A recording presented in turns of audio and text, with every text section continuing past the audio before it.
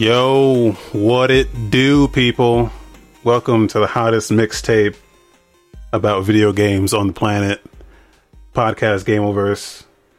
It's your boy Wasabi. This is episode 041. My main man, Rick. Hey, what's up? I didn't know it was a mixtape. You gonna start spitting some bars right now? Yeah, here's not right now, but at the end, I'm gonna show you what I got. All right. I'm holding you to that, man. Video games, man. Yes, video games. We both love them. We've been playing video games. What have you been playing, man? Nothing. Nothing. That's not true. You're playing Avengers still.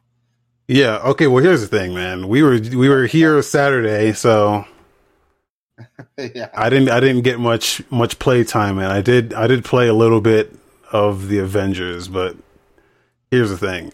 I don't think I want to play any more of that game. It is so funny that you say that because I have this group chat with my brothers, and my youngest brother just commented in the chat that his girlfriend bought him the Avengers game.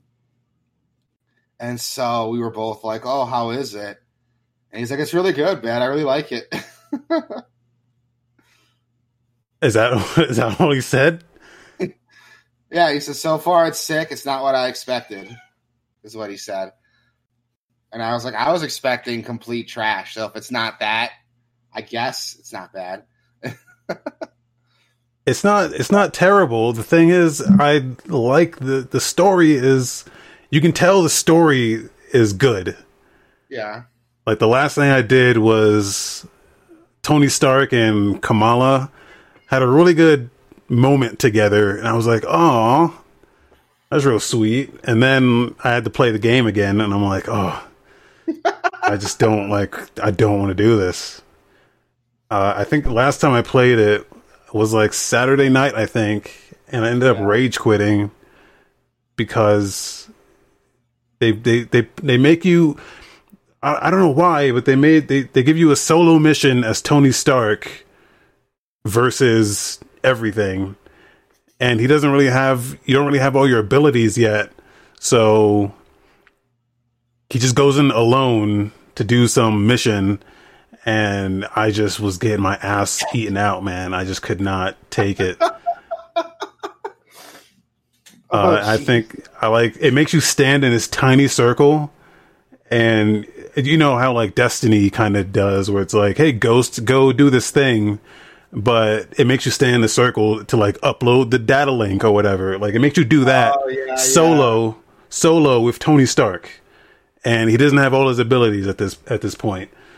So it's like you're just fist fighting dudes, and there's like tanks coming at you and all this. By the way, it's like impossible to tell in this game what is like coming at you. Like if you're playing like Bayonetta or something, you know how it like flashes on the edge of the screen, like, hey, there's an attack coming, use your dodge. Mm-hmm. This game doesn't do that. I mean, it kind of does. Like it'll throw a exclamation point on the edge of the screen, like, hey, there's some sort of attack happening over here that you're not looking at, but it's not enough information to be like, oh, I can dodge this, I can dodge that, because there's just way too much shit. Everyone has a projectile, everyone's shooting rockets, everything explodes, everything knocks you out of your, like, everything dazes you and knocks you out, like, oh shit, I fumble. Like, it's so frustrating. And then but then at the same time, you're at, like, everything has this AoE attack that just knocks you the fuck out. And then at the same time, you're asked to stand in this tiny circle, stand in there, or you're going to fail the mission. And that I failed that shit and rage quit. So that was the last time I played that game. I kind of don't want to go back. So that's so funny. Oh, that is so funny. I don't have a way to beat that, but since the last podcast, I've been playing. I played Control again. I actually sat down and played with my controller. And I have to admit, even though I'm less accurate, the game does feel a lot better to control with a controller. Say control again. No. Control. There you go. You got it. You got your rocks off now, huh? Yeah. Did that bring you over the edge? Did you get there? I also played the demo for Ultra Kill, which we talked about a little bit last week. Oh yeah, how's that? It's pretty good, dude. It's hard as shit, but it's really fun. Like it's that good kind of hard where it's like, oh, I'm gonna fucking try again. So like Super Meat Boy, like the game gets you right back into it after you die, so you can keep trying. My only complaint is that it has a scoring system at the very end. So if you die, it negatively impacts your score. So by the end of it, it's like, oh, you finish with a good time, you killed all the enemies, but you died like twice, so you get a D. Isn't that what Bayonetta does? It does. Up all your stuff. It does, but I still don't like it. I don't like when the game reminds me how shitty I am. That's the end of the game, man. You must get that a lot. Well, it depends because, like, I'm a very like, how can I word it? I like to do well in games. I'm at the point like with Bayonetta, like if I took me forever to beat it because if I didn't get like at least a gold, I would redo the level. Yeah, I'm not. First playthrough. I just like to get through it. Not me. I gotta get through it. I got through the first Bayonetta. Like if I died on a level, I would refuse to start from there. I would start from the beginning because I didn't want it to count against me. Yeah, like that's I mean, much that shit bugs me. At least not on my like first run. On my first run, I'm just playing to get through. But if I like it after that, I'm going for perfects. Nope. On my first run, I went through that. Like playing it the first time, you're not going to know the tricks the first time through. That is true, but that still doesn't help me. Like if I die, I'm still like, oh fuck this, and I'll start over. Are you kind of person that like if you're playing a racing game and you crash once on lap 1, you restart the entire thing? It's like, oh, there's no coming back from this. It's lap 1. Absolutely. Gone too far. I don't play racing games, but yeah, that's definitely me. I want a good fun time. Well, it's because like in my mind, I know I could do it. Like I didn't do it when I bought Bayonetta again on the Switch. I was like, I already did this on the Wii U. I don't have to prove anything, so I didn't care about my score when I played through it again on the Switch. But if I boot up my Wii U, dust it off, I could show you like I've beaten every level without dying because I refuse to continue after I die. I'm starting over. Yeah. And it's because the game tells you like, hey, you died. Do you want to restart? It's going to fuck with your score if you start from here or you can start from the beginning. And I'm like, well, I don't want to fuck with my score, so. Are we in the 1980s where we care about score? Like, fucking playing Space Invaders? If a game has a scoring system, I'm going to take it seriously. It sucks. It's a weakness of mine.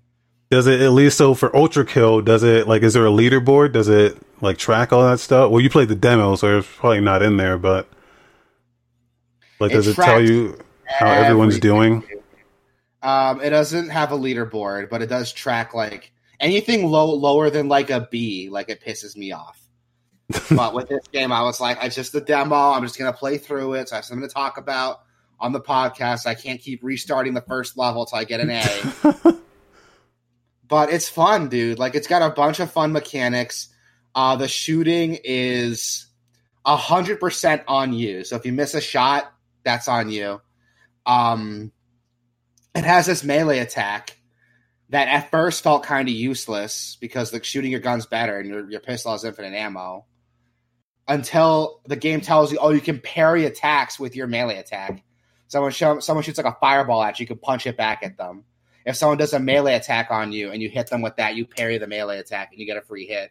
And I was like, oh shit, that is dope. That's pretty awesome. Yeah, I'm seeing that in this GG Man video. So good, dude. Yeah, G-Man Lives has... That's where I first heard about this game from him. And when we saw the game, I think it had just entered early access and they had a demo up. So I tried it. It's so much fun. It's hard as shit, but it is really, really fun.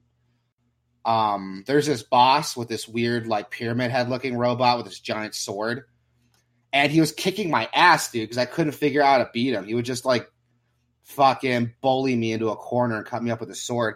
And I would try to like jump around, get away from him, but he would always catch up to me with that sword. And I was like, what the fuck do I do? And he got really close to me, so I went to punch him. And that's when I learned, I could parry melee attacks too. And the fight just got so much easier after that. Like it went from me getting my ass kicked to me dominating him. And you get a lot of like moments like that.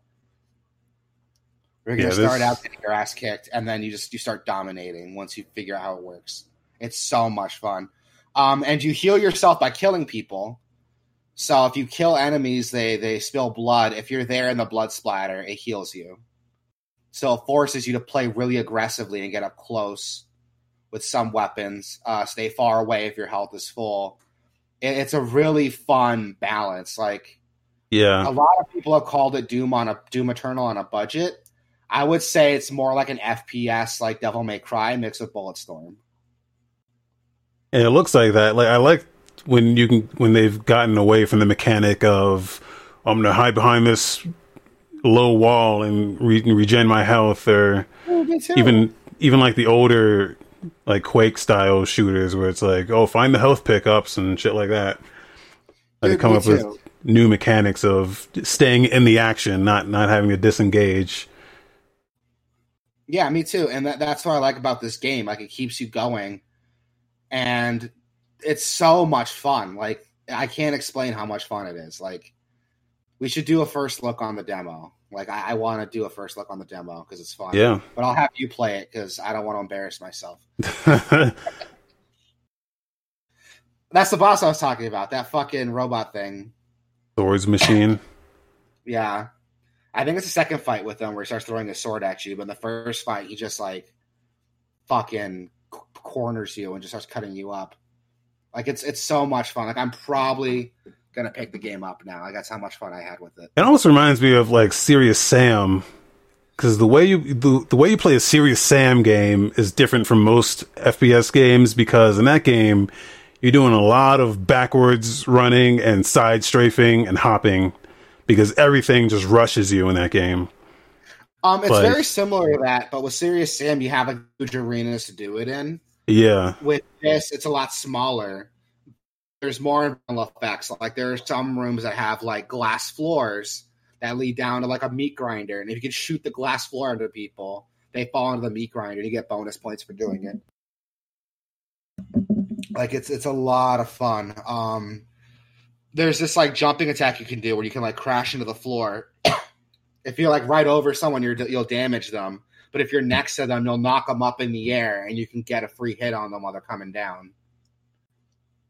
Like, it's a lot of fun. The game keeps you constantly moving, constantly acting. You're constantly acting, reacting. It's a blast, dude. Like, if you like Doom Eternal, you like that kind of energy, this game definitely has it. But the scoring system like makes you want to get better. It's really good. Very cool. Like, yeah, I'm recommended. I'll check it out once it leaves early access. Well, we'll play the demo. Yeah, I'll check out the demo. But right on. But yeah, that's what I've been playing, and I like it a lot. Like, I would like to do a first look at this. We should do that after the show. Sure. Yeah, that's all I've been playing, man. Actually, that's not true. I started up Final Fantasy VII, the original. Why? The Switch. I bought it forever ago, and I was like, I'll play it. And it's good. It's Final Fantasy VII, I could say. There's nothing I can say about that no one else has already beat me to, so. That's it? Yeah. I got a new Chinese retro handheld. Oh, here we go. Which one's this one? It's the Retroid Pocket 2. It's dope as fuck because it runs. I know that's a big like issue. That's a big gripe with you. It doesn't have two sticks. It has two sticks, but here's the thing: the right stick is not a real stick. Okay, first of all, they don't click in, so there's no R3, L3, and the right stick. Purple Nuggets here. What's up, Purple Nugget? Hey, Purple Nuggets. the right stick is not a real stick. It's more like a slider, like they had on the 3DS. Oh yeah, but the left stick is a stick though. The left stick is a stick, but it doesn't click in, so you don't get that like or L3. That must feel weird. So the left stick is an actual stick, but the right stick is a slider. Yeah. But here's the thing. You don't, like, the games that this thing is capable of playing, you don't really need a right stick anyway. Oh, yeah. So it's fine. And it's, like, kind of low profile, so it doesn't get, you're like, your palm doesn't hit it when you're playing on it. 'Cause it's a small device. So. Yeah. But I've been playing on this thing a lot, and it's fantastic. I mean, it runs Android, just full fat Android, so you can load up any of your Android games. You can just load them up. Mm-hmm. I installed RetroArch on it, and I've been playing a bunch of stuff on there. Actually, mostly just been playing Game Boy Advance. I'm playing Zelda Minish Cap. Ooh, that's a good one. I like good game. Good game. I remember last time I played it, I got to the very end and then didn't finish it for some reason. Dude, same thing. Like, I was part of that when the 3DS first came out. I was part of that group that bought it day one. So when Nintendo dropped the price on it, they were like, "Oh, let's give out a bunch of free Game Boy Advance and NES games to all of you who bought it." And Minish Cap was in that game, and I played it like religiously. But then I got to the end, and I was like, "Now's a good time to stop." Yeah, I never finished it, which is a huge bummer because I did like it a lot. And like, I'm the kind of guy that plays a game, and if I get stuck, I would rather just quit a game instead of just looking up a FAQ for whatever reason. I don't know why I do that, but healthy. It's not. It's not. So I got to a point in Minish Cap where I was like in a dungeon, and I was like, "What the fuck are you supposed to do here?" Like, I went everywhere, and I cannot figure out what you're supposed to do. And I hate when games do this, man. There was a bombable wall that had no markings on it, no nothing. Yeah. It was just a bombable wall that you're supposed to just put a bomb on and know that there was some shit behind there that was required for you to progress through the dungeon. So I did end up looking it up in the FAQ because it was just like, I know I'm not missing anything here. This is something the game's fucking up. So yeah, I looked it up, and then like sometimes it's not. I also hate when games aren't. They don't. What am I trying? Yeah, I'm blaming the game. It was the game's fault, dude. I know, dude. I'm the biggest Zelda fan on the planet. All right, but like they always commit the cardinal sin for me, which is fucking you put a puzzle in the game that's impossible to solve without looking it up, or at least it doesn't convey the information I need to be able to solve the puzzle, which is, hey, put a bomb here, dumbass. Or, they could have had something there that said, oh, this is what you're supposed to do. But like the bombs, it wasn't even a dungeon where you're like, oh, I found the bombs, I should be bombing everything right now. No, it wasn't. But anyway, what was I saying before that? You're talking about a new Chinese pocket, like you went on like a 10-minute on Zelda.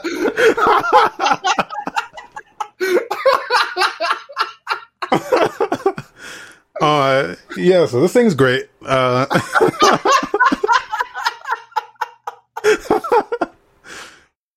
got the yellow one. They've got like a bunch of colors now. They only had 3 colors when it came out, but it's only $80 too, which a lot of these, especially ones that can actually run games, like it can do N64, it can do a little bit of Dreamcast.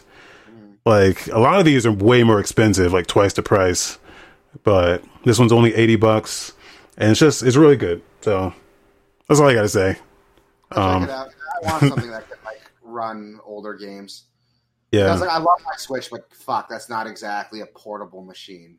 Yeah, that was the thing. Like, I hacked the fuck out of my Switch and put RetroArch on it, and I got banned. I got banned from the Nintendo network. So for me, it just turned into like a RetroArch console, like a portable RetroArch console. But I'm like, this is too big, man. Like I can't take this places, or like I can, but I'm gonna have to put like a backpack or put in a bag or something. But no, something like this, I can just throw in my pocket, and it runs full fat Android. I can just load it up with games and go. Okay, I'll check it out then. I've been looking for like a portable gaming machine that I could put a bunch of old school games on. Yeah, and this looks like it'll do it. It's not too expensive for the games I want to play. I mainly just want to play Game Boy Advance games, to be honest. Yeah, it'll do it all. Shouts out to Wandering Raven for the follow. But yeah, so that's all I've been playing. Just some old shit. Good shit. We had a bunch of news to talk about. Well, not a lot of news, but it's worth talking about. I like to say, like it got a little leaky last night. Yeah, some leak spraying, and it was the end of the world for it seemed like. Yeah. One of the biggest thing is the Microsoft just premiered the Xbox Series S, which is probably one of the weirder designs I've seen for a console. Shit looks like a fucking speaker. I like it. I mean, I don't know if I like it or not, but I do like how thin it is. It is a really small console. It's meant to be their discless, all digital machine. Yeah. Clay says it looks better than the PS5. I would agree with that. I'd argue that too. The PS5, damn sure, a lot smaller than the PS5. So, I mean, it better be because it's fucking. Remember when the Xbox One released their discless model, and it was the same size as the regular one. It just didn't have a disc tray. Like, that was bullshit. I'm glad that they're embracing this discless design, and it's smaller, thinner, and sleeker because of it. On top of that, it has the performance to back it up, a 1440 resolution, 120 FPS with 4K upscaling. And it has a custom 512 gigabyte SSD, which is great because that cuts down on load time substantially. I think by default, any system coming out should run SSD. Well, that's the big thing with these consoles is that SSD. That SSD. That SSD. That SSD. The price, it's set to drop on November 10th. It's a $299 price tag. With the Xbox all financing $25 a month. Which, I mean, if you're gonna buy it, just save the money and buy it. Don't do this financing thing. It's $25 a month. By the end of it, it's gonna be way more than what the system's worth. Well, here's the thing, that the financing plan there, which I put in the footnotes here, is that financing plan is 0% interest. Oh, is it really? Yeah. Wait, so you worked at Best Buy. Did you they've had this plan since Xbox One X, I think, came out. It's called the Xbox All Access. Did you ever sell anyone this plan? No, we never offered any other financing except for our in-house financing, which for a console like that, you would have got a year, no interest anyway. Weird. Yeah. Because they do list Best Buy down here as the as one of their partners, but they probably started doing it after I left. I haven't worked at Best Buy in like 2 years. But I think that this is a incredibly good deal to take, especially since it comes with a full year. I mean, look, it's a digital console anyway, so it comes with a full year of Game Pass.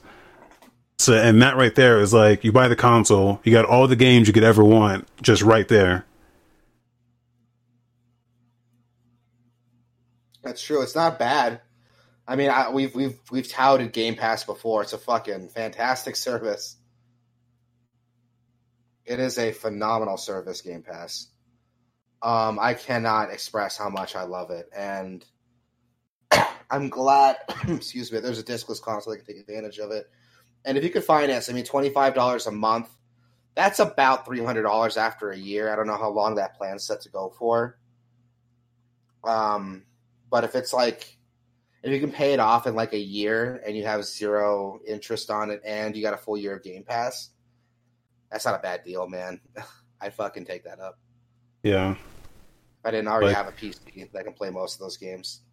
This is just a very smart move from, and this is exactly what I said they were going to do. Like they were going to undercut, they were going to come in there at an extremely low price that they're going to make up for.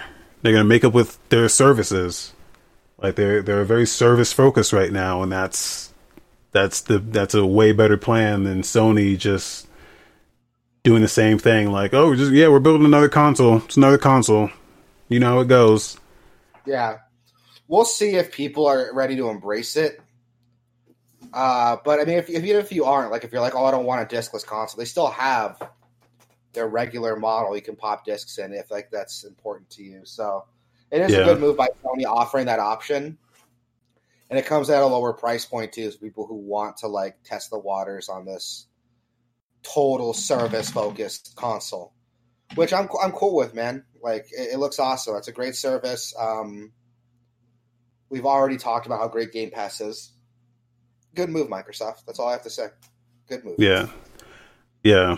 And I think I said this before, but I know people have their platform allegiances. You know, that's Sony's got great games, but like this is good shit right here. Like, this is very pro consumer, I think. Yeah. At least in terms of the price point and the services you're getting with it. It's, if you've been on that Sony train for a while and you're just looking at the next one just because you've always been Sony, you might want to think again. Me, I'm a PC guy, so I'm not going to buy this anyway. But if I didn't have a PC, I would be getting this. Yeah, same. Because like, here's the thing with Microsoft that I like is that they kind of let you play your own way. Like, a lot of their exclusives are on PC now. Like, when the Xbox One first got announced, I was like, fuck, I need to buy an Xbox so I could play Rare Replay, Killer Instinct, Sunset Overdrive, and Halo. And now most of those are on PC. Except for Rare Replay. I mean, fucking get on that, Microsoft. Yeah, they're missing their big opportunity with that. I will give you money for Rare Replay on PC. I will give you a lot of money for Rare Replay on PC. I'll give you a reasonable amount of money. Let me backtrack there. I want to play Banjo-Kazooie, but not that bad. He-Man in the house. All jokes aside, though, they should put Rare Replay on PC. Like, why haven't they done it yet? Yeah. But, yeah, so that's a Series S. There's rumors, word on the street is, I didn't write this down anywhere, but word on the street is Sony's coming out with some announcement tomorrow. So we'll see if that happens. We'll have to wait and see then.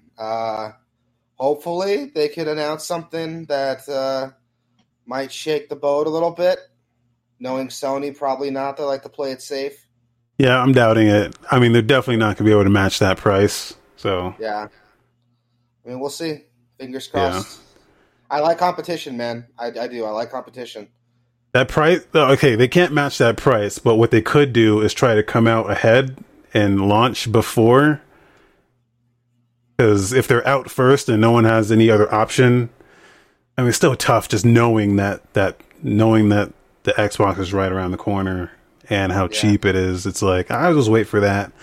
But if they can come out first, they could sway people, just get it. Well, we'll see. Yeah, we'll see. This happened last week, but we didn't talk about it. The GeForce RTX 30 series. Oh, yeah, dude. Fucking... Oh, God. I'm excited. I'm excited for the RTX 30, mainly because now the 20 is going to drop in price. I can finally afford one. Yeah. If you bought a 2080 Ti, if you got one of those bad boys, you better act fast and try to sell that thing before people know about this shit because them shits are going to be devalued. Yep. Because here's the thing: their starting model, which is the 3070, is already faster than the 2080 Ti, and it's starting at $499, which the 2080 Ti started at like $1,200. So yeah, if you spent money on a 2080 Ti, I'm sorry. that sucks, dude. That sucks to be you.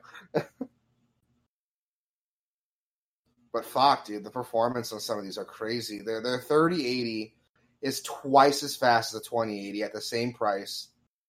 And their 3090, what is that, BF GPU, is $1499. Yeah, that's their like tag name for it, BFG. Big fucking GPU. Which it is, because big fucking, it's... it's huge. Yeah, like I will not be able to fit... I can't even fit... I'm not even sure I can fit a 3070 in my case. I'm a small form factor boy, so... So, here's what's funny. Like, when I built my computer, the case I got initially was too small. Like, there wasn't enough airflow, so my system kept shutting down from overheating. So I overcompensated by buying a bigger case than I needed. So I have a huge fucking case that needs like 2 arms to carry, and I still don't think I could fit that fucking GPU in it.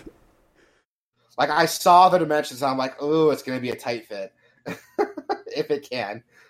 Like, it's insane, dude, like how big that thing is. But the performance, oh my god.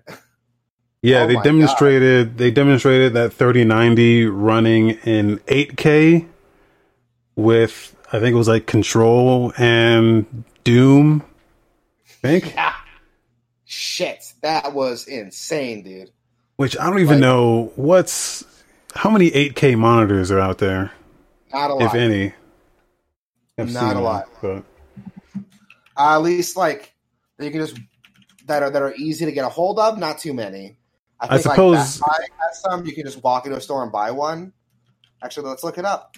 You could just like do like 4K monitors and just just panel them out, but that's very much I would have loved to see a benchmark on Microsoft Flight Simulator, because that's very much the new Can It Run Crysis game. Yeah, they should have done a demonstration on Microsoft Flight Simulator if they wanted to show us what that 3090 can do. Yeah. But they announced some new stuff as well for all cards. They announced, by the way, so the 3090 is coming out, the 3080 is coming out first on September 17. That's like a week and a half from now. Then the 3090 is coming out September 24. And then the 3070 is coming out sometime in October. So pretty soon here. Not long of a wait. Those are probably going to sell out very fast. Yeah, I'm like debating because like I'm running a 1060 right now, so I'm like, should I just get a 20 series? But the starting price on the 3070 is like $499. So yeah, I mean, like how much is the 20 series really going to drop? That's going to make it worth like being behind. You know what I mean? I mean, any price reduction is good in my book. Like if you can save some money. Like you can get a 2060 right now for $300. So if that drops at all, that would be, I can see people jumping on that as like their like first, like my first PC type card. 2060 is not a bad one to jump into. Like that's what I've been looking at. 2060 is great. That's a 1440p card. Like that'll do you real good. Yeah.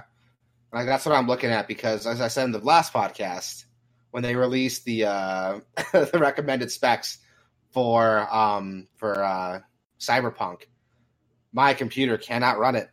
I need to upgrade my graphics card.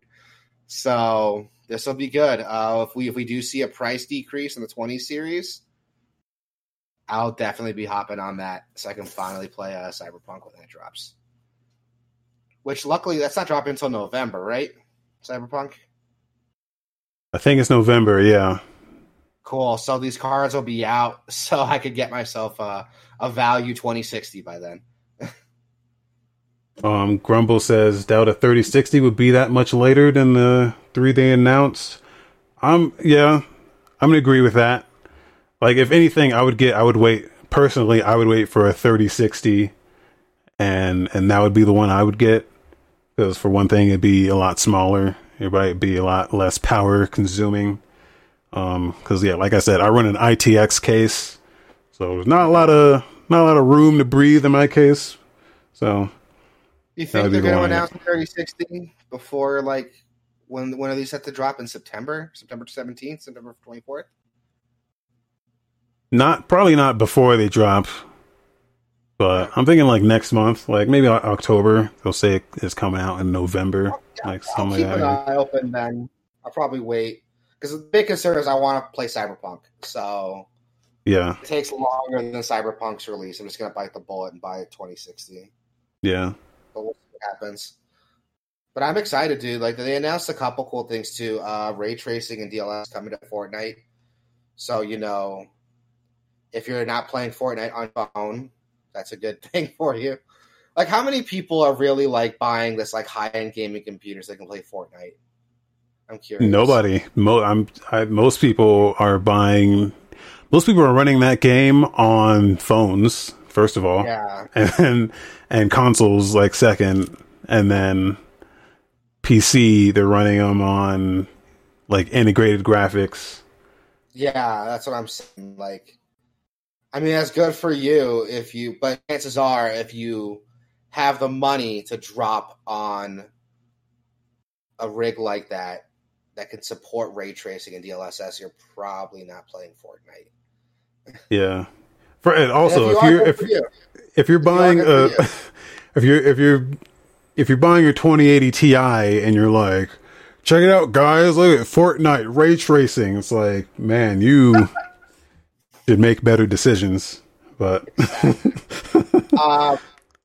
Reflex is a new technology they announced that can reduce display latency up to 50%. So that's fucking dope. I just wonder if monitor that's that or work with like any default. They said that's I'm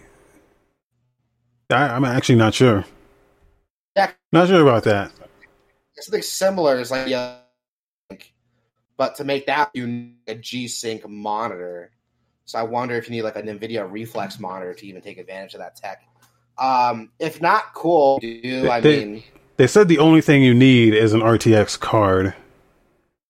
All right. So it's an RTX technology, not a display technology. Okay, if that's the case, then cool. If all we need is the card, that's a new feature. Yeah, that might be worth looking into. Is that exclusive to RTX cards, or is that exclusive to the 30 line of cards? That'll be all RTX cards, so 20 series as well. There we go. Yeah, everything, all this new tech they announced is all RTX cards, not just 30. Good shit. They also announced the NVIDIA Broadcast. It's a live streaming tool suite, so you wouldn't need green screens and tools to do a lot of that cool live streaming shit you see bigger streamers than us do. I'm not quite sure that's going to work. How do you completely eliminate green screens? What kind of tech is that? That actually already exists. I know. Oh, really? Yeah.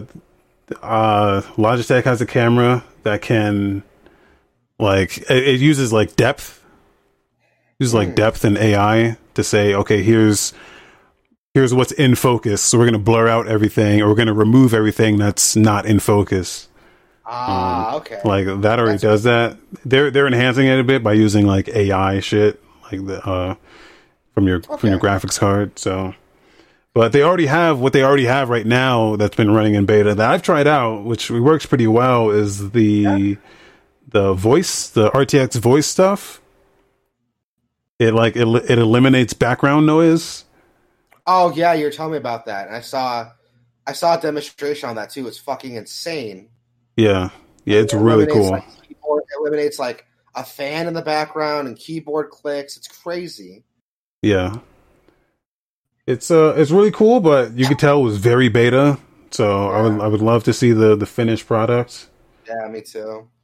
Even the beta, like, it didn't work perfectly, but it worked well enough that, like, I wanted to see where it goes. Yeah. It was an amazing proof of concept.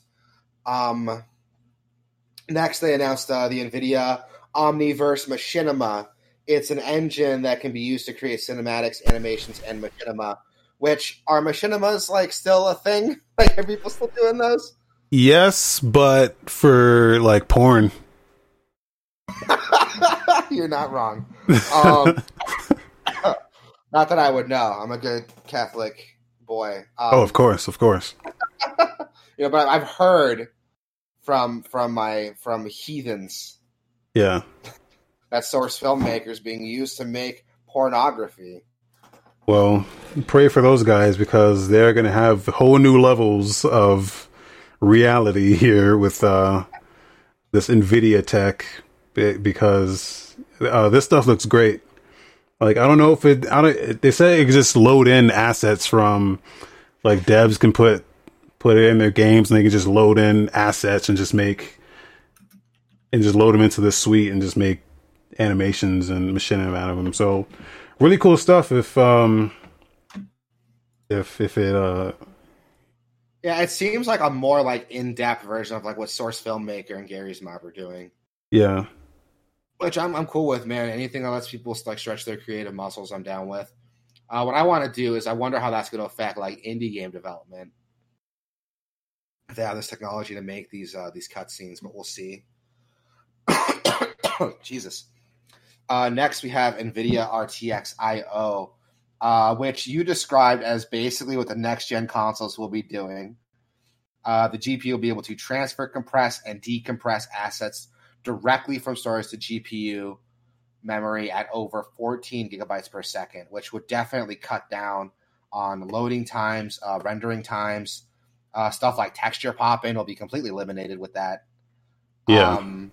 Just load times in general. Like that's the biggest thing about the storage limitations and the bottleneck was the CPU, was that they relied on the CPU and whatever storage you had to compress and decompress all the assets that it needed before it could send it to your graphics graphics memory.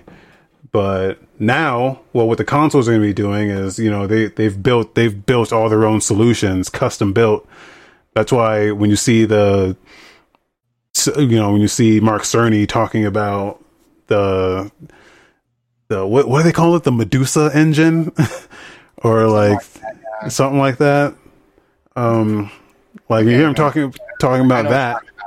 Yeah, that's basically what that is. So this is basically catching up with that. Which I'm cool with because now that it's going to be on PC, excuse me, that's not just going to be for gaming. If you do things like video editing, photo editing, that'll also help a lot with render time too. Yeah. So not just for gaming, which is fantastic. We'll have to wait and see what they do, man. I'm excited. I'm excited to see that come out. And again, this is for all RTX cards, so you don't have to buy into the 30 series. You can buy it on a 20 and still get these awesome benefits. Actually, I think that might just be 30. That might only be 30 series because the 30 series is built on PCIe Gen 4. Okay. I didn't think about that. Which is faster. I'm not totally sure. Maybe they could back, because I know. So you see, I got a little screen up here that says supports Microsoft Direct Storage for Windows. So Microsoft is they teamed up with Intel, I think, to develop their own solution for people who aren't upgrading to the latest shit. Microsoft has their own solution for Windows I think it uses your system RAM, to like offload stuff there and then transfer your memory. So, okay. We'll have to wait and see what comes out then. I'm excited to see it. In less exciting but still surprising news, Minecraft PS4 is getting a PSVR support, which I don't think anyone saw that coming.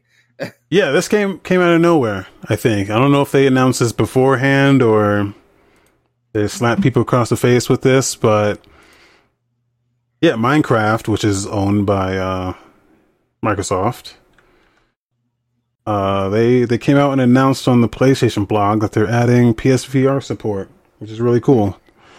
When I had an HTC Vive, I will tell you that the most impressive thing I did in VR was Minecraft. Really? Yeah. By like a long shot. It was like this was like early though, so like the shit that I had to try back then wasn't what was available now. But it was like the only thing where you could just fully walk around, explore, swing your remote and mine shit, and it was the only thing that existed. It just had a fully explorable world. It was just the coolest thing. You can crouch just by ducking. You can jump by jumping. It was really cool. That wasn't even official. That was a hack. Like, I don't think there's any official Minecraft VR thing. Aside from, because as popular as Minecraft is, you'd think it'd be more popular. Did that HoloLens thing ever come out? I don't know. That's a good question. That just kind of got announced. I don't know what happened after that. Yeah. It was like that augmented reality things Microsoft was working on, right? Yeah. I don't know. While you're looking that up, it's crazy that it hasn't been done in official capacity before, because Minecraft is almost perfect for VR. It's a really big game. It's immersive. But not just that. Graphically, the game's not too demanding. So it could run pretty well on most machines without a lot of power input. So it surprised me it hasn't been done sooner, if I'm being honest. Yeah. Clay in the chat says, which, by the way, we do this live every Tuesday, twitch.tv/GameOverse. And Clay Doggy in the chat says, HoloLens wasn't ever released commercially, but it is being used. I know they did market it as like a training thing for... Like, if you're plumbing, like, if you're a new plumber, you could put this thing on and it would just, like, augment reality the instructions for how to do shit. Or if you're, like, cooking in your kitchen and you put it on, it'd be like, oh, here's your cookbook augmented on your cutting board type shit. Cool. But, yeah, I don't think they don't talk about it anymore. I don't know if they just gave up on it or... Because it's interesting. The biggest interesting thing I think is that here's a Microsoft owned studio putting out a thing that Microsoft doesn't have. Like, they're giving their competition a reason to kind of succeed here where they're failing. Yeah, where I think is interesting.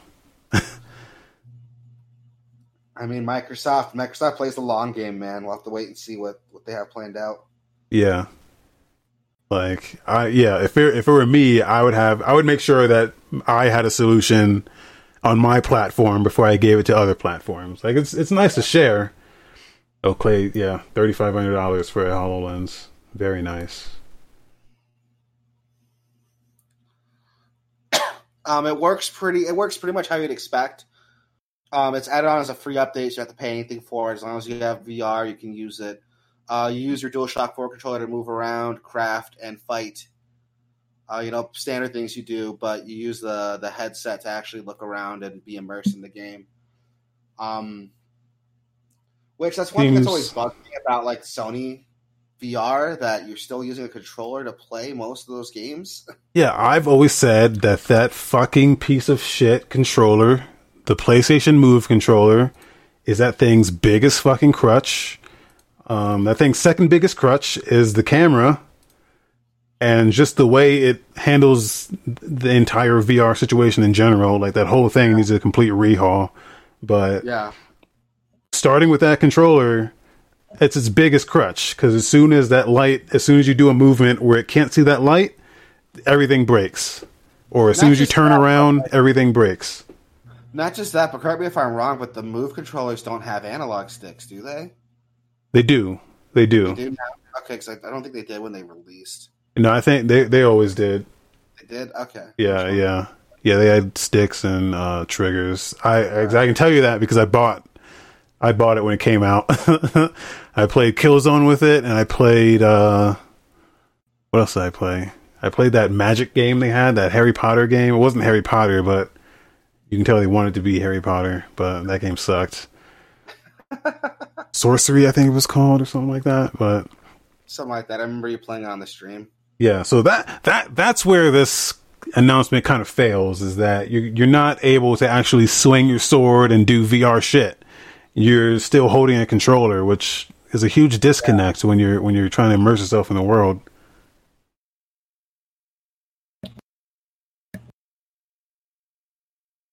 But at the very least, it's there for people who want it. PSVR, I'm impressed they're still going full strength on PSVR. Yeah, well, they kind of have to with how much money they put into it. When I was still at Best Buy, we had like a PlayStation VR rep who would be at our store like 5 days a week, like wow, demonstrations. Yeah, dude. She would be at the store like 5 days a week. She had a little booth set up. She was doing demonstrations, showing games off, and there was a line of people there to like try it out. Like it was crazy. Like they put a lot of money into this. Did you guys sell a lot from that? Oh yeah, oh yeah.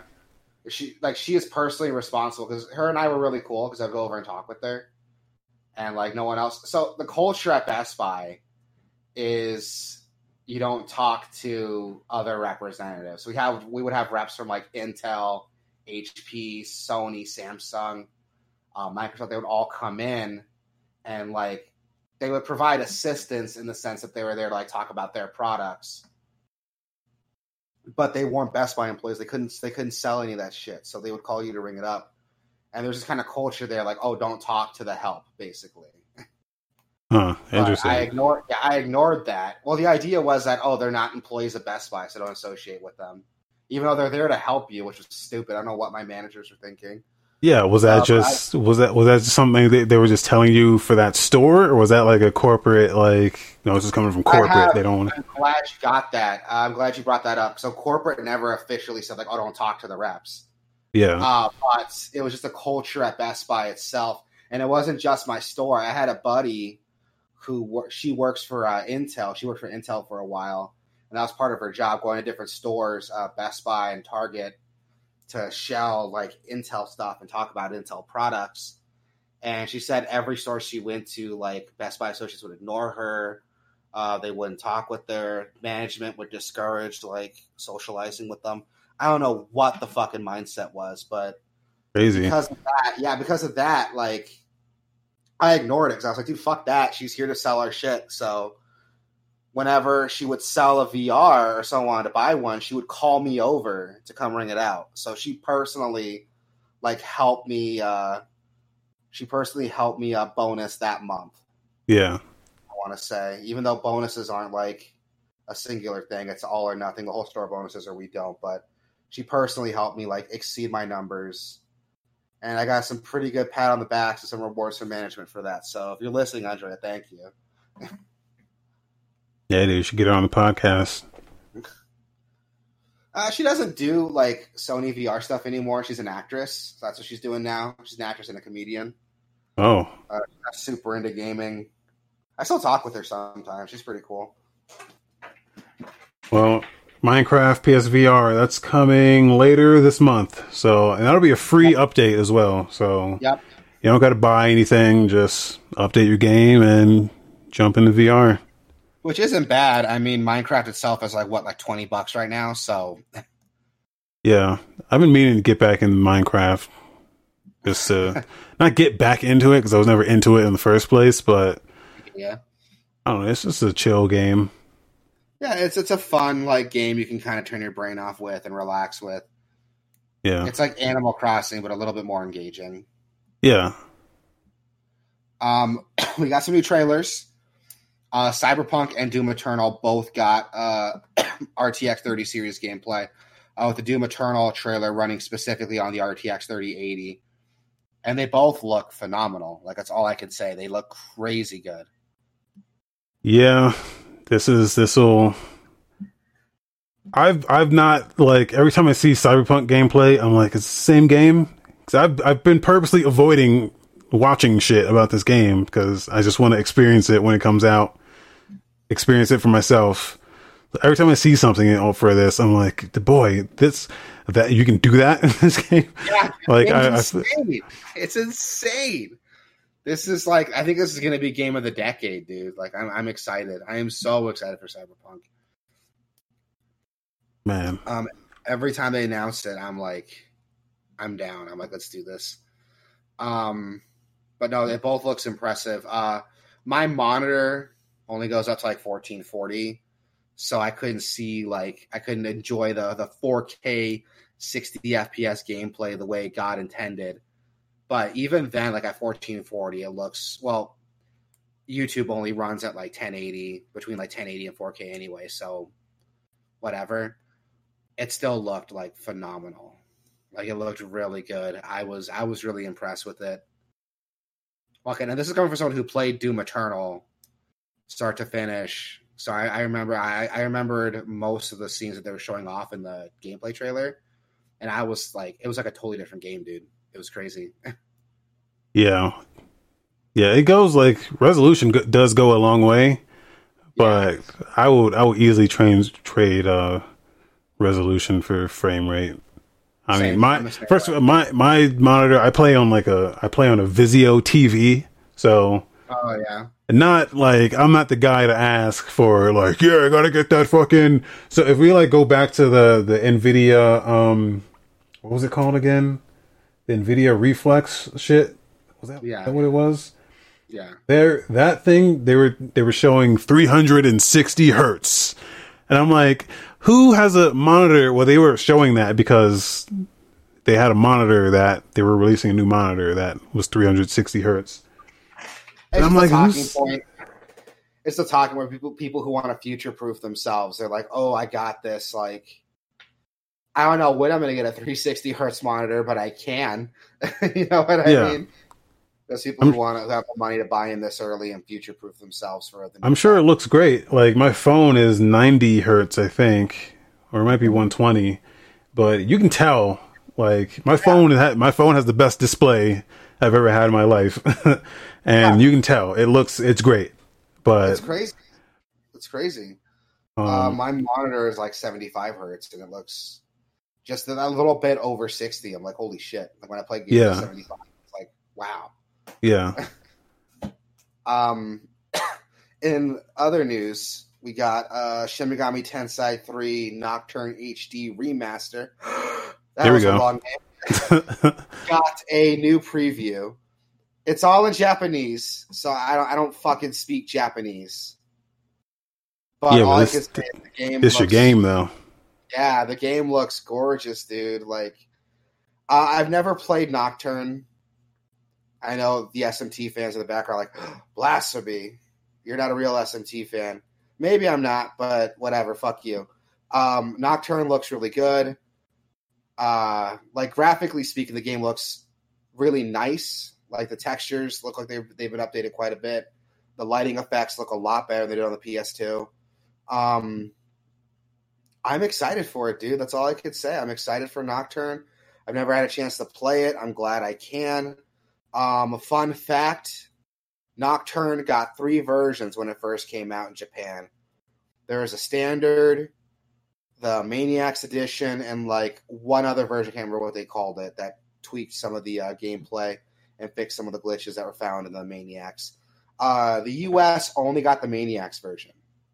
So this HD remaster is based on the 3rd version Japan got that we never got here. So even if you've already played Nocturne in the States or in Europe, it's still a different version of what you played. So it's still worth looking into. And I'm excited. That's going to be like my first experience with Nocturne. I don't have a lot to say about it. I mean, everything we talked about, I've talked about in past podcasts. I love SMT. I can't wait for Nocturne. I can't wait for SMT 5. These games justified my purchase of a Switch.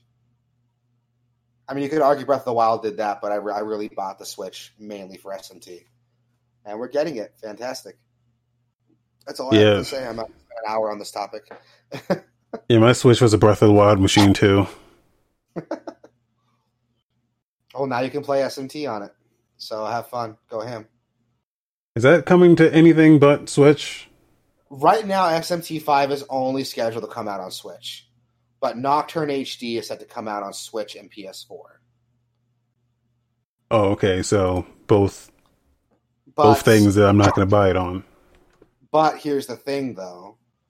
Atlas has a Tokyo Game Show presentation scheduled. I want to say like towards the end of September.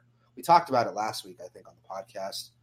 Yeah. And Sega, who owns Atlas, has talked about having a bigger initiative towards PC games and PC gamers. So it's totally possible we could see those games get announced for PC at that presentation. Or at least some older games get announced for PC at that presentation that have never come to PC before. PC, dude, that's the way to play. Especially with a controller, as God intended. Oh, you're going to piss some people off. I love it. No, I'm not. They know. Also for Switch, this literally just got announced today. Hyrule Warriors Age of Calamity. Yeah. Which is a prequel to Breath of the Wild. So if you play Breath of the Wild, there's this huge calamity that occurred that basically set all the events of Breath of the Wild into motion. It's the reason why there are monsters on the map. It's the reason why Ganon's in power, why Hyrule Castle's been corrupted. They talk about this huge battle that we lost. And now you're here, after sleeping for 100 years. Yeah. To come back and finish the fight, essentially. Age of Calamity takes place during that war, that conflict. So you get to play through that. And it's a Musou, Warriors game, like Dynasty Warriors. Yeah, so what I still don't understand is, are they building this?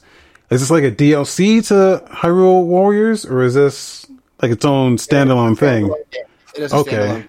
Okay. I looked it up. You can already, Best Buy is already taking pre-orders on it. So, Best Buy, GameStop, Amazon are all taking pre-orders on it. It is a $60 game. At first, I was concerned about it because, excuse me, I played Hyrule Warriors. I haven't played on the Switch. I've only played the new 3DS version, which sounds gross, but it played pretty well. I was surprised with the performance on it. Yeah, and it was a fun game, but it was a non-canon spinoff. So I'm wondering how this is going to work. And Nintendo has announced that some of their Breath of the Wild team have been there consulting with Koei Tecmo to get the game up to their standards. I mean, you can tell, dude. Yeah. Like this. If someone had told me, "Oh, this is like a prequel DLC to Breath of the Wild," I would have believed it. Yeah, even the original Hyrule Warriors, that game is the best Dynasty Warriors game ever made. I agree. And it's a damn good Zelda game as well. It's Zelda as fuck. So yeah, you can tell people cared when they made it. Yeah, and the fact that those same people are coming back for the Breath of the Wild prequel, and they're going to have actual members from the Breath of the Wild team consulting. I'm down, dude. I'm excited. It looks fun. It looks fun as shit. The gameplay looks like it's incorporating a lot of those Breath of the Wild features that we're used to. Stuff like diluting time if you perfect dodge. The combat looks like Breath of the Wild with that warrior's kick, taking people. Yeah, I was surprised how much of the combat they retained from Breath of the Wild. Even the bow, the midair bow time freeze thing that it does, and the flurry strike or whatever the hell it's called when you dodge. It's pretty damn awesome, dude. It looks great. I want it. I want it willingly. Dude, same. Looks like you gotta get your Switch working again, or you gotta buy a new Switch. It's just the battery, dude. I have to charge the battery. I'm thinking if I open it up, I'm not going to do that. I'm just going to buy a new one at some point. I'm going to wait for the inevitable Pro announcement, and then that's when I'll get one. There you go. I'm excited for it. Excuse me. That's all I can say, dude. I'm excited. Like, it looks dope. I can't wait. Way to go, Nintendo. This is a good idea. Yeah, I wonder if they planned this game ahead of time, or if they were just like, hey, we could just we have this whole thing that happened 100 years ago that we like talked about in the game but never showed. What if we showed it, dude? What if we let you play that shit? That's gotta have been what happened, dude. There's no way that they just pulled this out of their ass at the last minute. They must have been planning this. Yeah. Which I'm cool with, because like that's a really like important part of the game that I would like to see. And from the trailer, it's fully voice acted like the game was. So yeah, it's gonna be dope as shit. By the way, the voices, never fan of the voices. I didn't hate them. I thought they were okay. They got the job done. I wasn't one of those purists that was like, voice acting in a Zelda game. I was never one of those guys. I'm not a purist. I'm not a purist. Like, if you're gonna do voice acting, though, it's got to be top flight. You know what I'm saying? I don't feel like they hit the mark. I think some of them are pretty good. Some of them are good. Anytime Zelda was up on screen with her like flashbacks, I thought those were good. Oh, it's been a while since I played it, but I remember one of them being good and not liking the rest of them. So, but November 20 was when that was coming out. Yep. So I'll wait and see. I'll probably end up picking it up. I still need to buy Hyrule Warriors Definitive Edition on my Switch. It's good. Yeah, I know it's good. I played it. So it originally released on the Wii U. Yeah. And they released like a Hyrule Warriors Legends on the 3DS, the new 3DS. And it ran fine. Like the game ran one of two exclusive games on new 3DS. Which, if we're going to talk about that, I was pissed because I upgraded to the new 3DS. And we got two games. We got Hyrule Warriors and Xenoblade Chronicles. Yeah.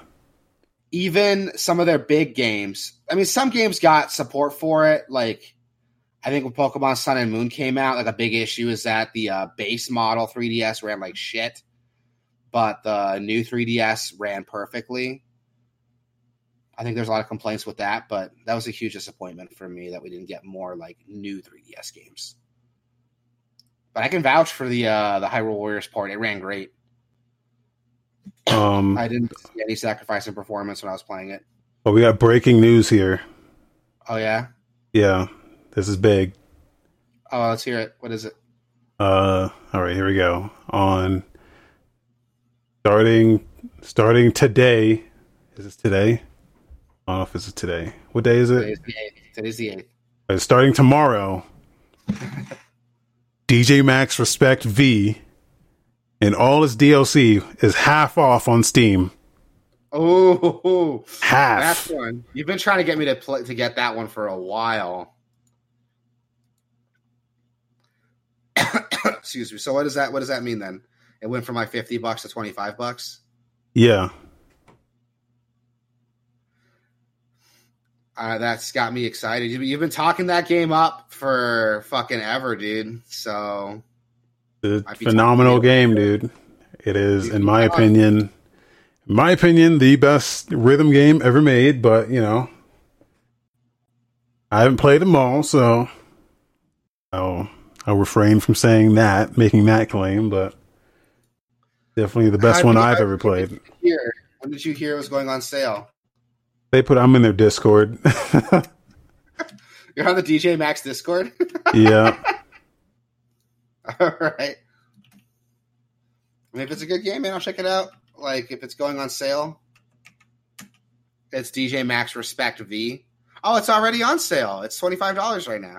Oh, there you go. I guess in Korea time, yeah, they put it in Korea time, so that might be worth checking out. I'll Definitely think worth about it. checking out. I gotta justify to my wife why I'm buying another game. She'll love it. Oh, she might actually. She loves these like rhythm games. There's this like arcade by our place that has a lot of Japanese rhythm games, and she loves them, so she might actually like this one. Let's see what she thinks.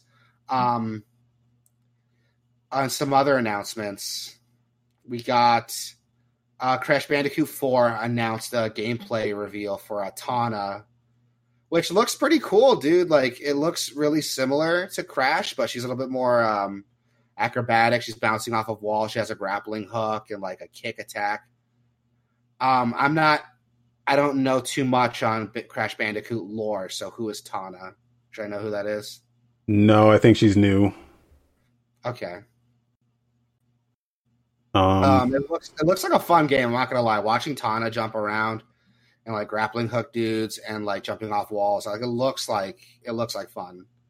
Yeah, there's more to this game than I thought. Like, especially when they showed at Gamescom, they showed those like extreme levels that you have to like beat every level without dying to unlock the like super challenge modes. Yeah. And then like that, like this character seems like she has all her own stuff. There's a lot more to this game than I thought there would be. So yeah, I was expecting like the gameplay I saw in the Crash Insane trilogy, just in another game. Yeah, which I wasn't totally wrong, but each level has like its own gimmick that's exclusive to that level. Kind of reminds me of like Rayman Legends. If you played Rayman Legends, how like every like world has its own like gimmick that you play through, and then at the end of the world, it stops it and you move on to the next world and it has its own gimmick. It kind of reminds me of that, and I really like that in games that vary up the gameplay. Like it looks like a fun game. Like watching the gameplay trailers for Crash 4 makes me want to go and play the Insane trilogy. And this is someone who I never grew up with Crash Bandicoot. I never played Crash Bandicoot, and watching this makes me want to play Crash Bandicoot. Yeah. And watching this makes me want to check the Rule 34 and see if she's already got some damage on her already. Yeah, I can hear you searching right now. Oh, definitely. That's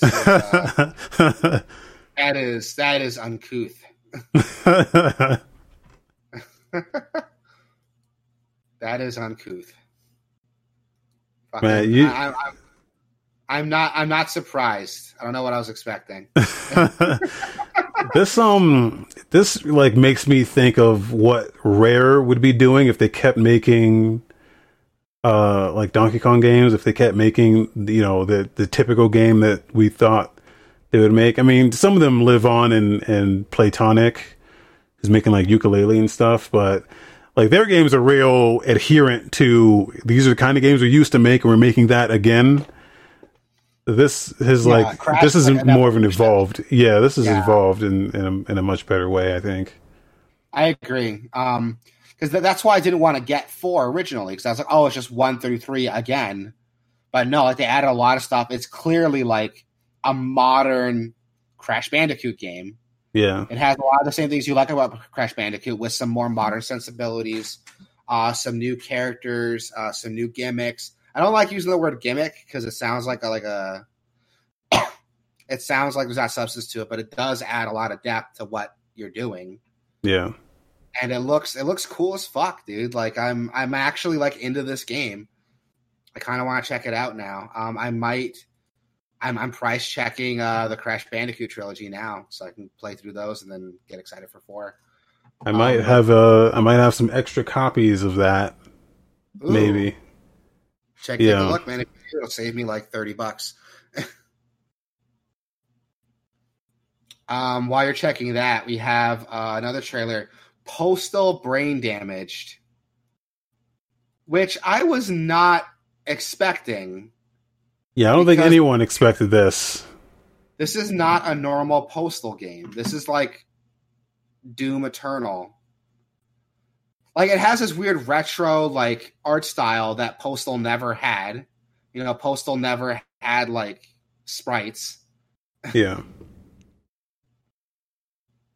Like, it's legit, like an action shooter. It's not like this open world sandbox game that the older Postals were. This is a legit like Twitch shooter, which I'm okay with because it looks fun as shit. So I never really got into the Postal games, even though I have them. I would play like a couple minutes and I'd be like, okay, I kind of got what I needed to get out of it. But this is more my speed. Yeah, this is like a more traditional like arena shooter, and I'm into that. I love the resurgence of these games, man. These like Me too. The Dusks, the Ion Fury, the Kill, Ultra Kill. Yeah, I'm into it. Even like AAA games are having that gameplay style, like Doom Eternal and Doom 2016 have that gameplay style too, and I love it. I think something's on fire in this house, but I'm going to keep podcasting because I'm a professional. Good for you. But I smell smoke. That's not good. No, it's not. Oh my God, dude. I got a funny story. This one time when I was in Phoenix, my roommates and I turned on our air conditioner for the first time in our apartment. And we accidentally turned on the heater because it was set to heater. And I guess because we had never turned on the heater before, there was a bunch of dust and shit that was in the vents, and it got burned. Oh. And the whole house started smelling like smoke, and we got freaked out. Oh, maybe that's what I'm smelling. Because we couldn't see a fire, you know? Yeah. We couldn't see a fire. We just smelled burning smoke, and we just smelled burning, and we're like, what the fuck is that? And the fire alarm starts going off. And I swear to God, it was like a Benny Hill skit, because you were running around the apartment, like crossing through each other, trying to find where this burning smell was coming from. And then we were like, maybe it's like an apartment complex wide thing. Maybe all the alarms are going off. So we ran outside and no one else is going outside. And we're like, oh shit, that's our apartment. So we ran back inside to try to find it. After like 20 minutes of the alarm going off, we realized like, oh, it was just the heater. It had never been turned on. So all the dust and cobweb shit were getting burned up. Yeah, I think that's what's happening actually. It's most likely. Your mileage may vary. Your mileage may vary. We were fine. Nothing got burned down, but I think we might have been the exception, not the standard. No, yeah, it got. We were talking earlier in the pre-show that it got real cold last night here in Colorado, below zero. So I think the heat kicked in. It went from 90 degrees to below zero like overnight. Yeah. So the heat kicked in here, and I think that's why I smell hot stuff. But it's totally good. Possible. I mean, let's wait till we see a fire. We're gonna start freaking out. What are we talking about? Yeah. Postal. Postal Brain Damage looks cool. Yeah. Like I've never been a huge fan of the Postal games. I can see the appeal. You just kind of run around and fuck stuff up. It's the ultimate like troll game. But like you were explaining, Brain Damage looks more my speed. Dude, the date on that is late 21. I guess I'll be playing Ultra Kill until then. That's such a far, like that game doesn't look like it would take until 2021. Well, especially late 21. The same team's also working on because Running with Scissors is making that too, right? Yeah. Yeah, they're also working on a Postal 4. So that's probably why. We got Postal 4, was it No Regrets? Yeah. You know, that's still in early access, so they're probably working on both of them together. That's why it's taking so long. I didn't even know that was a thing, man. Yeah, it's a thing. It's in alpha. It's in early access right now. I mean, it looks fine, but again, it's not my cup of tea. Brain Damage is my cup of tea. Yeah. And this next announcement both impressed and upset me, and I'll tell you why in a minute. Blade Runner Enhanced Edition, their cinematic update. Yeah, so I don't know anything about this, so the floor is yours. So I don't know anything about it either, but here's my opinion on it. So Blade Runner was like a point-and-click adventure game that came out in 1997. It used full-motion video cutscenes. And this cinematic update completely cleans them up.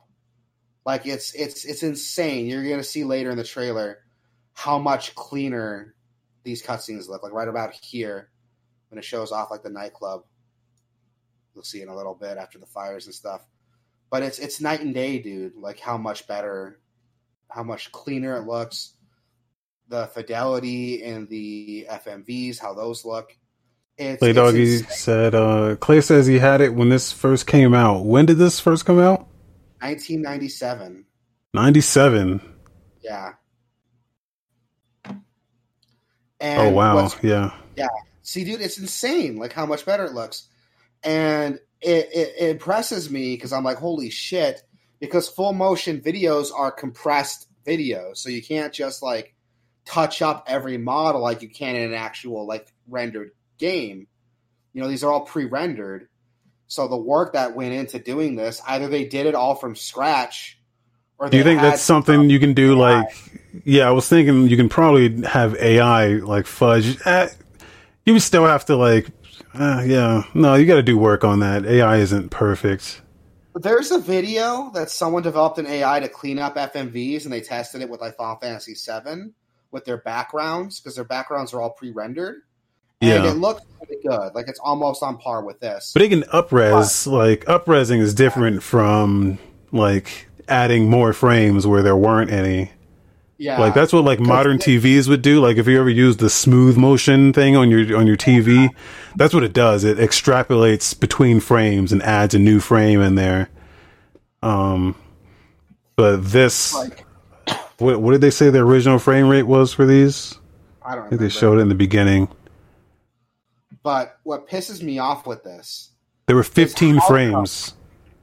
How come Night Dive Studios can make something this impressive for a game that, let's be honest, I mean, Blade Runner is a fantastic movie, but who was asking for this for the game? You know what I mean? Right. Yet Nintendo can't fucking do that for the biggest games ever. Like, what the fuck, man? Well, especially like Super Mario 64, which the work was already done for them. Exactly. Like, all they had to do was go to the GitHub repository and just compile a Switch version. But... or if you want to talk further, Final Fantasy VIII, that just got a remaster, like, last year? And even though the character models look fine, the backgrounds all look like shit. Because they're all those same pre-rendered FMV backgrounds. And this game cleans them up like crazy. Why can't these bigger companies... I will argue Square Enix and Nintendo are much bigger than Night Dive Studios. How come they can't do that? Like, what the fuck? They would need, like, they would have to like dedicate resources to a thing that they don't know is going to get the return on. Like, it's a waste of money for them to kind of do that. Whereas a small team like this, that's pretty much all they're doing is this. So no, I hear ya, but it pisses me off that like we can't see that from these other big studios. But here's Night Dive, like, oh yeah, we can totally clean up these pre-rendered FMVs. Whatever. That's what upset me when I saw this. It's like, where the fuck are Nintendo and Square Enix doing this? And another one that pissed me off again was Night Dive Studios' 3D Realms' other project. But Night Dive is like working with them. Sin Reloaded is very similar. It bumps that game up from full screen to widescreen. It cleans up the textures, adds new lighting effects, new shadow effects. It's another one. Like, when you see this remaster, it's like, holy shit. It is night and day for this too. And, you know, we have games like, you know, Super Mario 3D All-Stars coming out that don't put this much work. Even that just came out today, Kingdom of Amalur Re-Reckoning, I'll argue didn't put in that much work either to remaster their game. But here we are. We have 3D Realms and Night Dive making these like 20-plus-year-old games look fantastic. This looks good, man. I don't even know. I've never played this, but... I've never played it either. But I want to now, after seeing this. Wait, I've heard of this. Isn't this that, weren't they comparing this to... Did this come out around the same time as Half-Life? Was this the game that was like... Like, they were touting as, like, there's the Half-Life killer. Wasn't it Sin Episodes? And it was, like, episodes. They were like, oh, it was the Half-Life killer, and fucking, no, it wasn't. Yes, that is exactly what it was. Okay.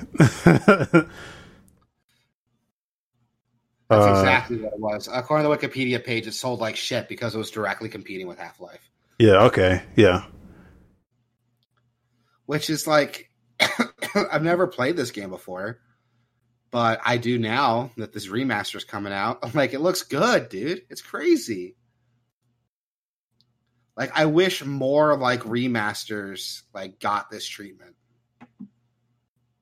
Yeah, especially, you know, I know there's like a small audience for this stuff, but there's still people who are passionate about it, and it's enough to, and it brings in a new audience as well. Like me, I look at this and I'm like, yeah, I might check this out.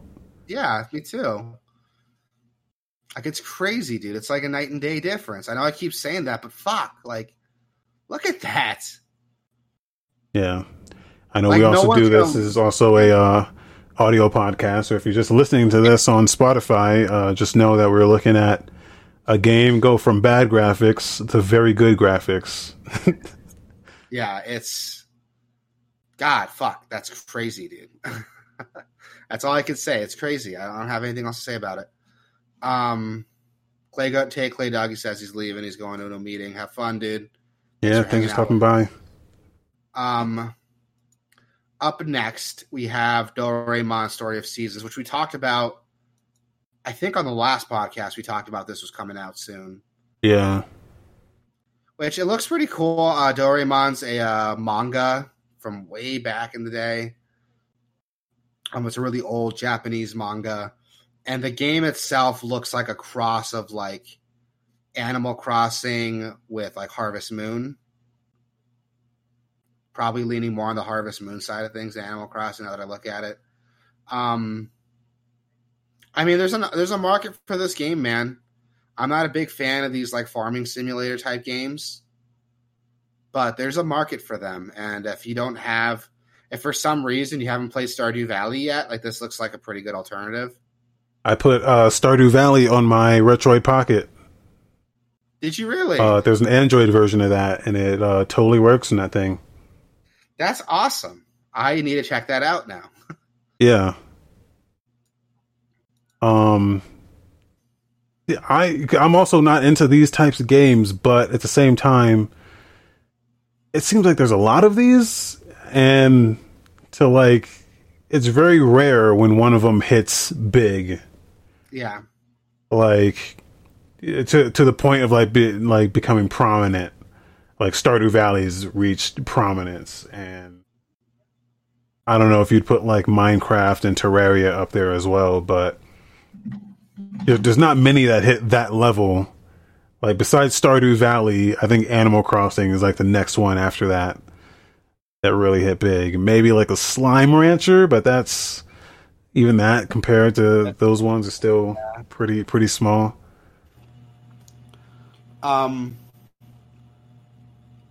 I don't know how this one's going to perform because it's based on, a manga that a lot of people know about. I think if you only have a PS4, this looks very Animal Crossing like. Yeah. Especially the way when he gets a bug and he like holds it up and was like, I caught a stink bug. Yeah. Like, that's the same shit Animal Crossing does. That's what I mean. It's like Animal Crossing mixed with like Harvest Moon, Stardew Valley. It's not my cup of tea, but I mean, if this is your type of game, it looks like it's going to be a good one. Yeah, it doesn't look bad at all. Yeah, if you like farming simulator type games, it looks like it has enough like care and attention to do something different, to do something that can compete with those other indie games that have already established themselves in gaming. So, you can look forward to that game when it comes out. That trailer did a lot to impress me. I'm still not going to buy it because it's not my cup of tea, but I would encourage anyone who's into that game to maybe pick this one up. It looks like it'll do you good. Yeah. I know we were just talking about like retro shooters.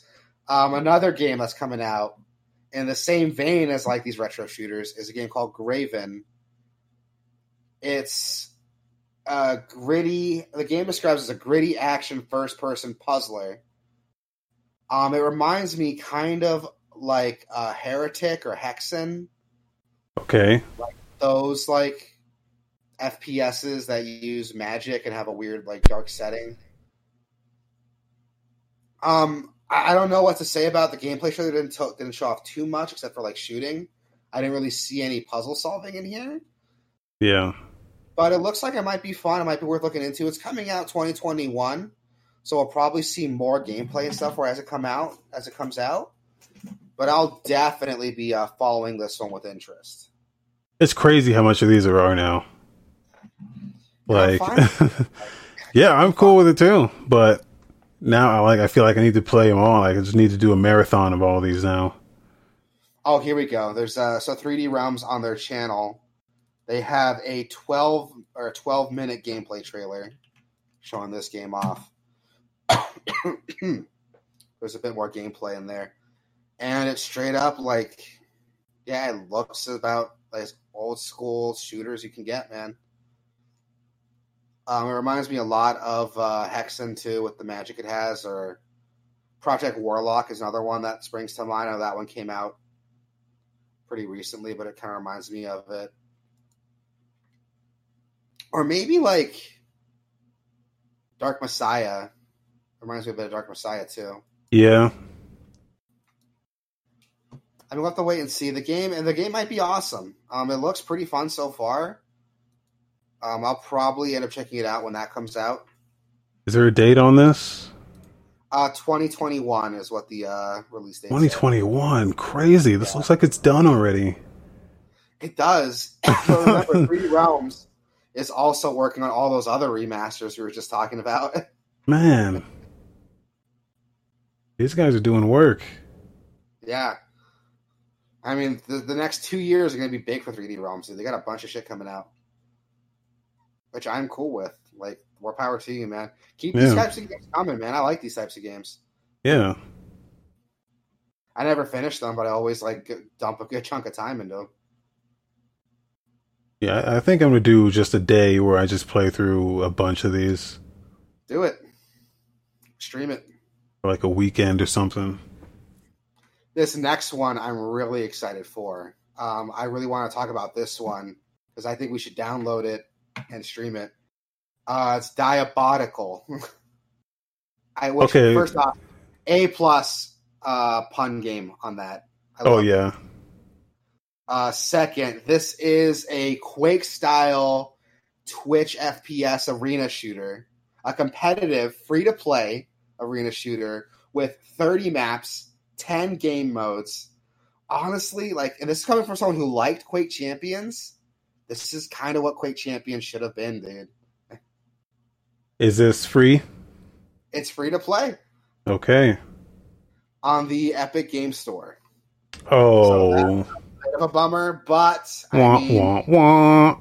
Oh no, dude! This is shit, right? Man.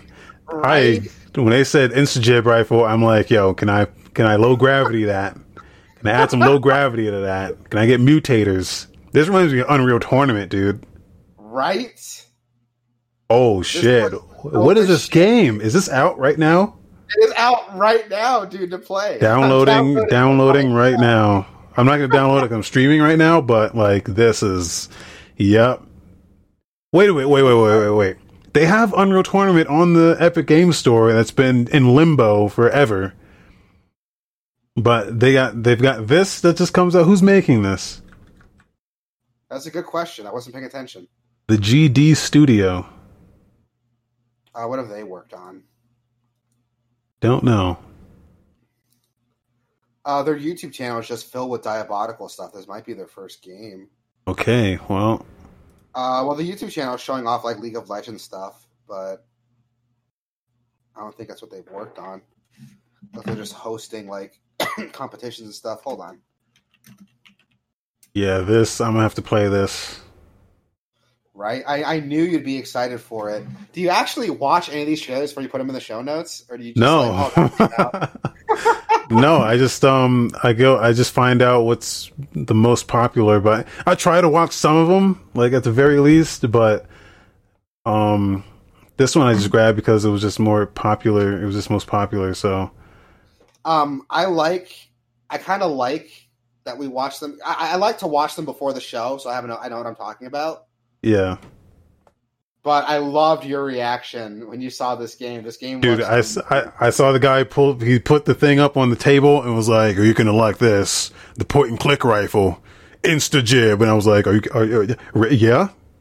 Say no more. Say no more. But I need like mutators. Did they say anything about mutators in this? Because it has 10 game modes, dude, and there was like one game that was like a race in the trailer, so I assume that there's like mutators and modifiers for game modes you can play. My bread and butter in Unreal Tournament was always instagib, low gravity, and it would just be that for 5 minutes, and whoever had the most score, and they would just rotate. And that was the most fun, dude. I played. You have no idea, dude. I played Unreal Tournament 3, which everyone hates, but I played that shit on PS3 when it came out, and played nothing but Instajib, low gravity online. And the cool thing about that game, it was just jump in, jump out. So you could just load up a server, and just people would just join in and jump out, and they'd get replaced with bots. And man, that was some of the most fun. I played so much of that I was top 11 in the world. Are you serious? Yeah, not because I was good, not because I was good. It was just because I was playing so much that my like numbers were just high. That's awesome, dude. Well, and plus, this might scratch that itch. I know you were disappointed with Quake Champions when that came out. I liked it. I thought it was a fun game, but I never grew up on those like arena shooter style games, so maybe that's why I liked it as much as I did. Yeah, but this looks like what Quake Champions like should have been. Yeah, and I'm into it, dude. Like I saw the gameplay and I was like, "Fuck, we got a lot of really good shooters to talk about, dude." Yeah, a lot of good shooters. I'm excited for Diabolical. The biggest thing they're doing right is, it's free. I think it's a damning thing to be exclusive on Epic, but if you're free to play, then that lessens the blow. Oh yeah. I will jump through hoops for free shit.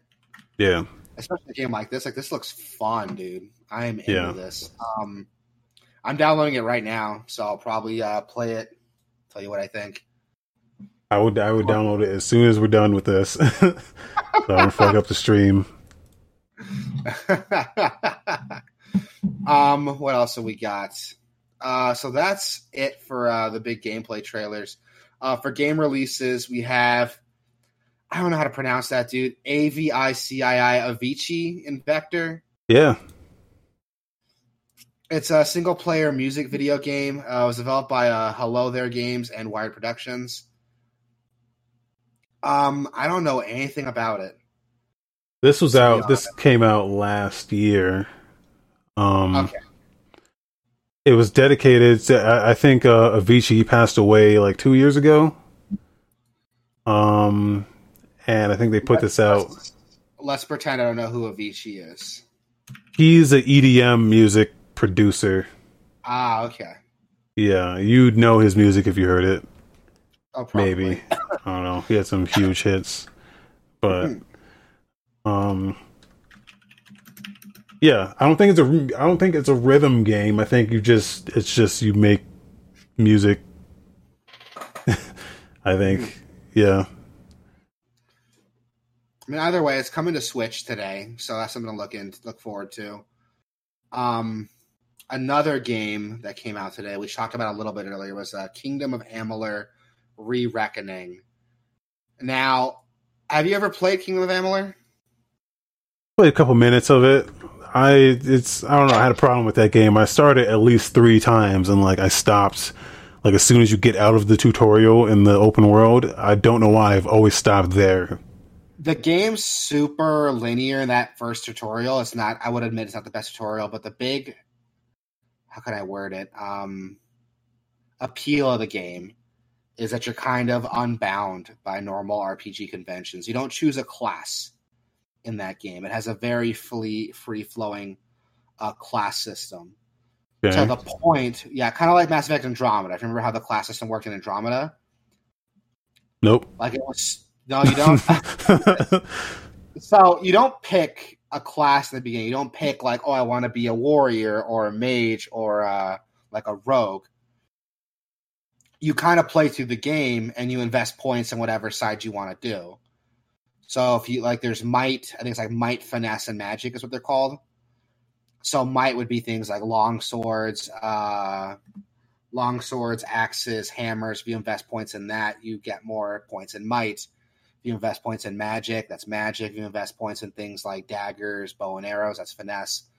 But the big gimmick of this is that it's free flowing, so you can put whatever points in whatever you want.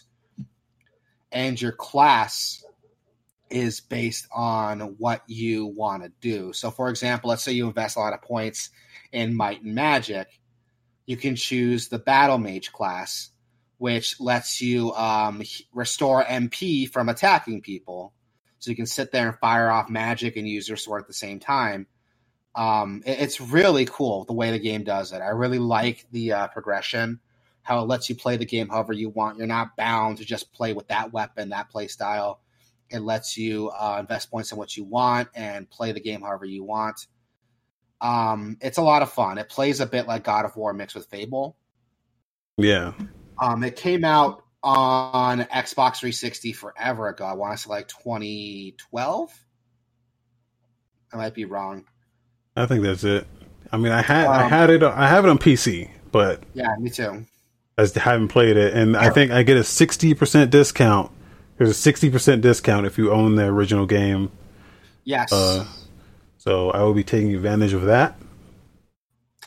I'm debating on it. From what I was reading, I read reviews on it already because I've been excited for this, and the reviews say that the game, graphically speaking, the game's not much better than how it came out. I think the only difference is that it supports 4K resolution now, but even then, it's kind of finicky. A lot of issues with the game people didn't like are still there, but it's a solid game. It's a solid, if not flawed, game. The thing that pisses me off, though, is that Kingdom of Amalur: Re-Reckoning is not a definitive edition of the game. The game has all the original DLC that had come out for it, but it has a new expansion set to come out in a couple months. That is not free. You would have to pay for it. Oh, is that with the there's like the Fate Edition? Yeah, I was wondering, like, it doesn't tell you what the fuck comes with the Fate Edition. Oh, it's right here now. I wasn't there before. Yeah, okay. No, it comes with the main game, the soundtrack, and Fate Sworn. Extends the game 5+ hours. Expected 2021. Yes. So I did I say a few months? Yeah, I was wrong. It's coming out next year. So that's another thing that kind of bums me out. It's like, you're gonna fucking re-release this game. You're gonna re-release this like 8-year-old game. Have the balls to charge me, someone who owns the original. You're gonna charge me money to play it, this remaster, and you're gonna charge me for this new expansion on top of that. Like, that's bullshit. Yeah, it's rough. Yeah. It's sitting. I can understand, like, that game never came out on PS4 and Xbox One, so I can understand, like, those consoles having to pay separately for it because there's no upgrade. But I'm literally playing on the same machine I bought the original on. So instead of a discount, how about you give me the fucking game and then charge me for the expansion? I'd be fine with that. They just gave me the enhanced edition and charged me for the expansion. Got mixed reviews on Steam right now. 53% positive. Yeah, a lot of people are upset that the enhancements almost don't warrant calling it a remaster. It's basically a re-release. It's a glorified re-release. When I saw some comparison videos, it doesn't look that much more impressive than what we got 8 years ago, and it's kind of a bummer. But with all that said, dude, Kingdom of Amalur is a fun game. And I've always said that all the issues that game had could be fixed with a sequel. I hate the way that THQ is going about this remaster, but I do hope that this remaster does well enough that we get a sequel, because this game could work really well with a sequel. Yeah. If a sequel came in to fix a lot of the issues this game had, we could have something really special. Something I would argue that could rival like Witcher or Skyrim. Well, now. I'm serious. Now. Some big talk. I see the potential here. Just it needs a good studio behind it to pull it off, but we could have a really good RPG here. What's up, Joker's mom? But that's my 2 cents on Kingdom of Amalur. Hey, Joker's mom, let him install Discord. What? Joker said his mom says hi. And I say, let him install Discord. It's time. He's a grown man. He can make his own decisions. All right. We have RPG Maker. Which version is this? RPG Maker 5? This is a weird one. Oh god, what is MV? That's just what they call it. That's not a number. Not a Roman numeral? I was like, which fucking Roman numeral is M? Yeah. God. I mean, what else can I say about RPG Maker? It's been forever. It's been around forever. A lot of games have been made on it. A lot of indie games have been made on it. It's coming out on Switch and PS4, which, I mean, if you want to make an RPG on PS4 and Switch, go ahead. The thing about the RPG Maker games is that you're supposed to pull in your own assets. Like you can make your own sprites and make your own sprite sheets and then put them into the game. I don't know how you do that on console, especially PS4, which is like very locked down when it comes to like external assets. They do not like that shit. Exactly. So that's why I'm concerned. Like, how is this gonna do what it's intended on console? Yeah, and it's a very menu-heavy game. Yeah, I need to see some gameplay of this. Dude, same. That's out already, so if you want to check it out, I'm sure there's gameplay videos to look up. But honestly, if you care enough about RPG Maker, you probably have a PC. Just get it on PC, man. Yeah. Then September 10th, we have Tell Me Why Chapter 3. Yes. Which you have been playing, and you're excited. You actually like Tell Me Why a lot. I like it. I wouldn't say I like it a lot, but I like it. And tell you that she's crazy. Okay. Right. I can deal with crazy, man. I'm not gonna argue with your mom. But yeah, no. Tell Me Why it's good. It's good. It's a good experience. Yeah, you're telling me. I think it is. It's short enough. Here's my problem with these episodic games. Typically, is that back when you were dealing with like the Telltales and stuff like that, they were so spread out from when they released that by the time I finished one episode and I was ready for the next one, it had been so long that I'd forgotten what was happening in the story by the time the next episode came out. Yeah, and a big part of that was because like they were literally using the funds from episode 1 to fund episode 2. Yeah. And so on and so forth. So they were literally making it as they went along. Which I liked and hated. I liked that it let them develop these games that they want to make without having to like bankrupt themselves or cut corners. But, you know, it sucks having to wait fucking weeks till like months to get the next game. Yeah. So Tell Me Why it only has 3 episodes and they've been coming out weekly. So I've been playing each episode each week. I still remember exactly what happened each week. And this last episode is coming out Thursday. We will be streaming that right here, twitch.tv/Gameoverse. And, and that's the finale. So, I've been enjoying it. So, I'm excited to finish the fight. Good for you, man. Yeah, I'll probably now. Not that they're all coming out in one go. I'll probably like check them out. I surprisingly haven't had anything spoiled for me yet. Which, as I say, people are like, gonna DM me like all kinds of spoilers to fuck with me. But we'll see. It's on Game Pass, so I'll probably just play it all in one go, and then have an opinion on it. But we'll see what happens. I'm playing so many games right now. She said Rick is smart. She said she's probably saying that because she hasn't met me, but yeah, I'm an idiot. I'm not smart at all. Your words, not mine. What is a chancla? A chancla. It's like a flip flop. Spanish flip flop. Okay. Coming up next. Also coming up September 10th, we have Vampire the Masquerade: Shadows of New York, which is like a expansion / sequel to Vampire the Masquerade: Coteries of New York, which we talked about a little bit. I want to say like last year we talked about it. Really? It's been that long? Yeah, I want to say like either last year or earlier this year we talked about it.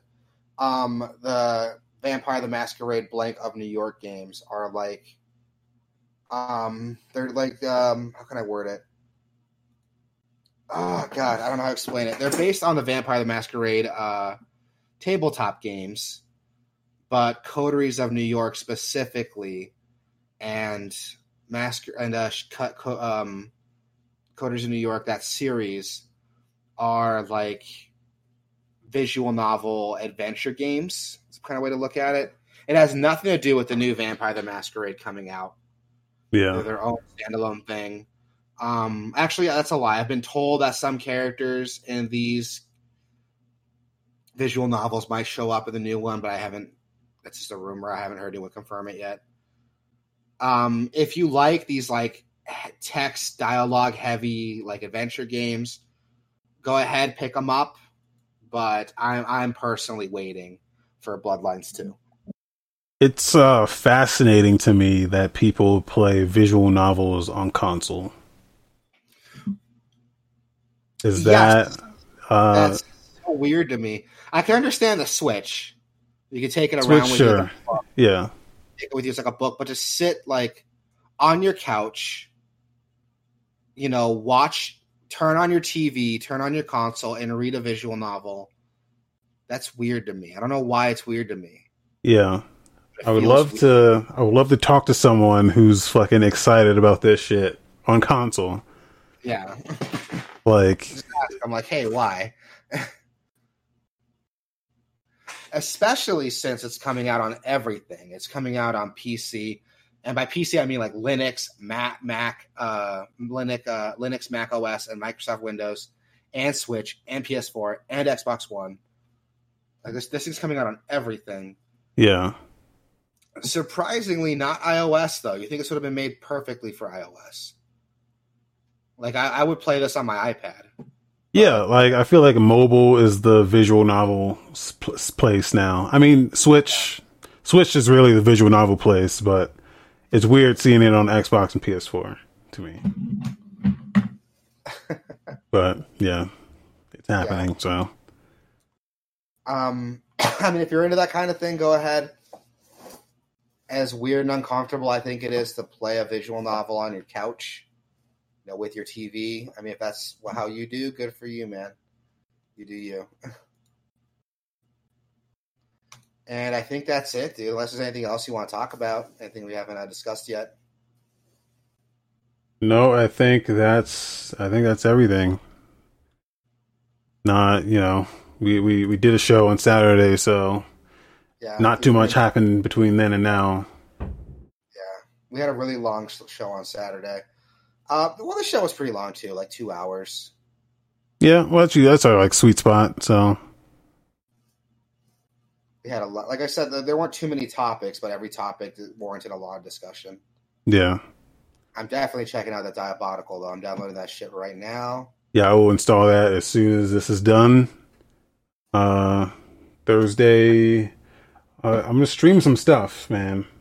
I just don't know what to play anymore because I do not want to play Avengers, but I don't know. I might like check what? Check out Ultra Kill. Oh yeah. I have the demo for that.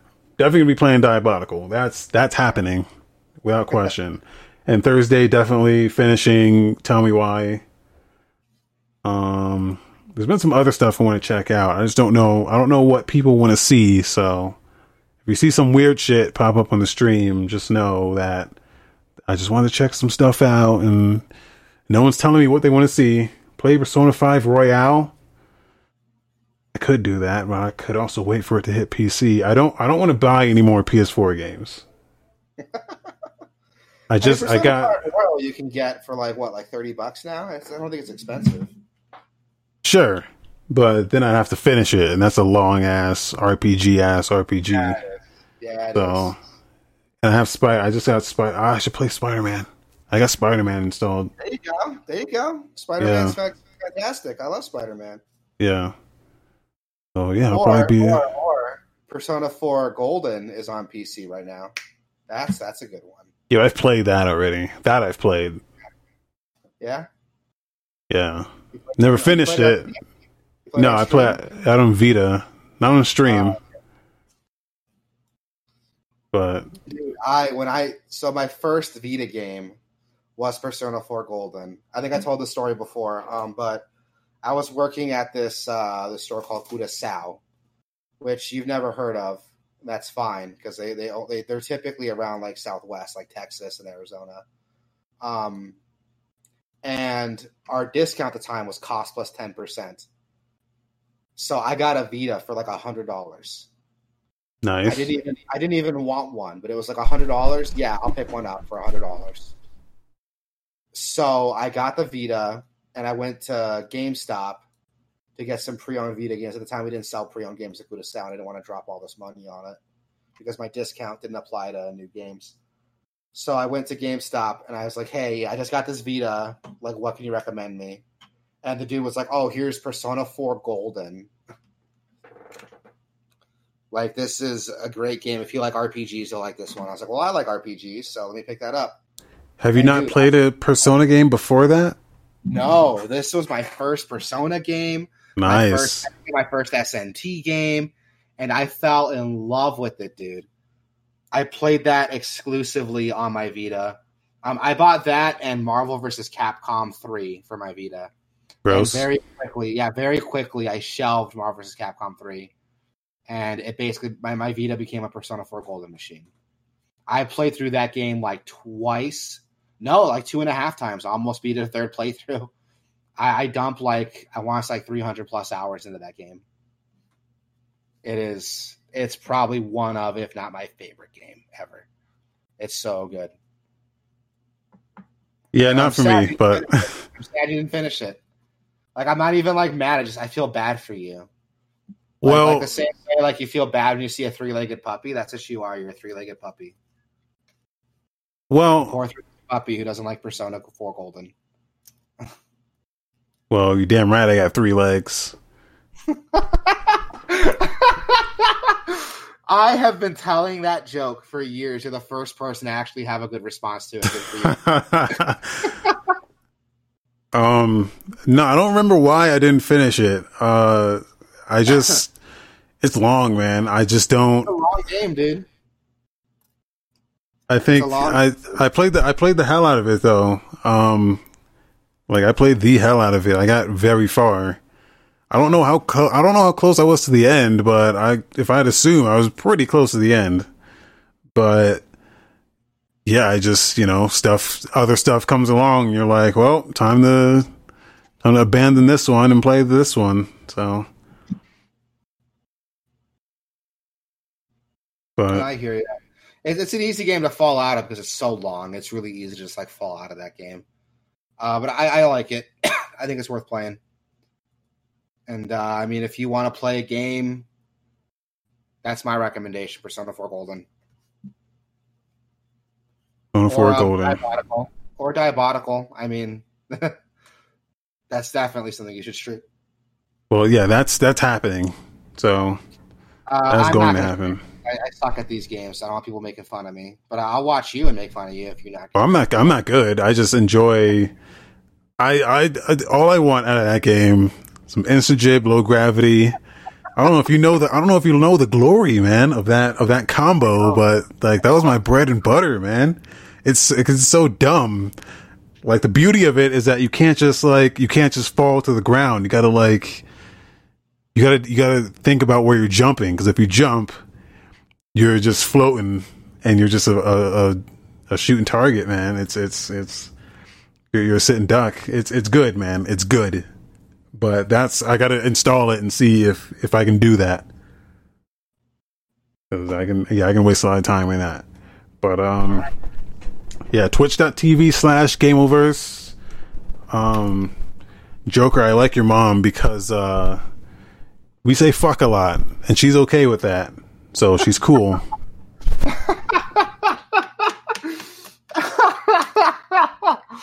Oh, I don't know how to respond to that. But hey, I should play. We got an outro, guys. Remember that thing that I fucked up last time? Let's see if we got it this time. Yeah, twitch.tv/Gameoverse. Thursday, definitely Thursday. Tell me why. Anything after that, not sure. But yeah, guys. Thanks for stopping by. Thank you. Bye, everybody.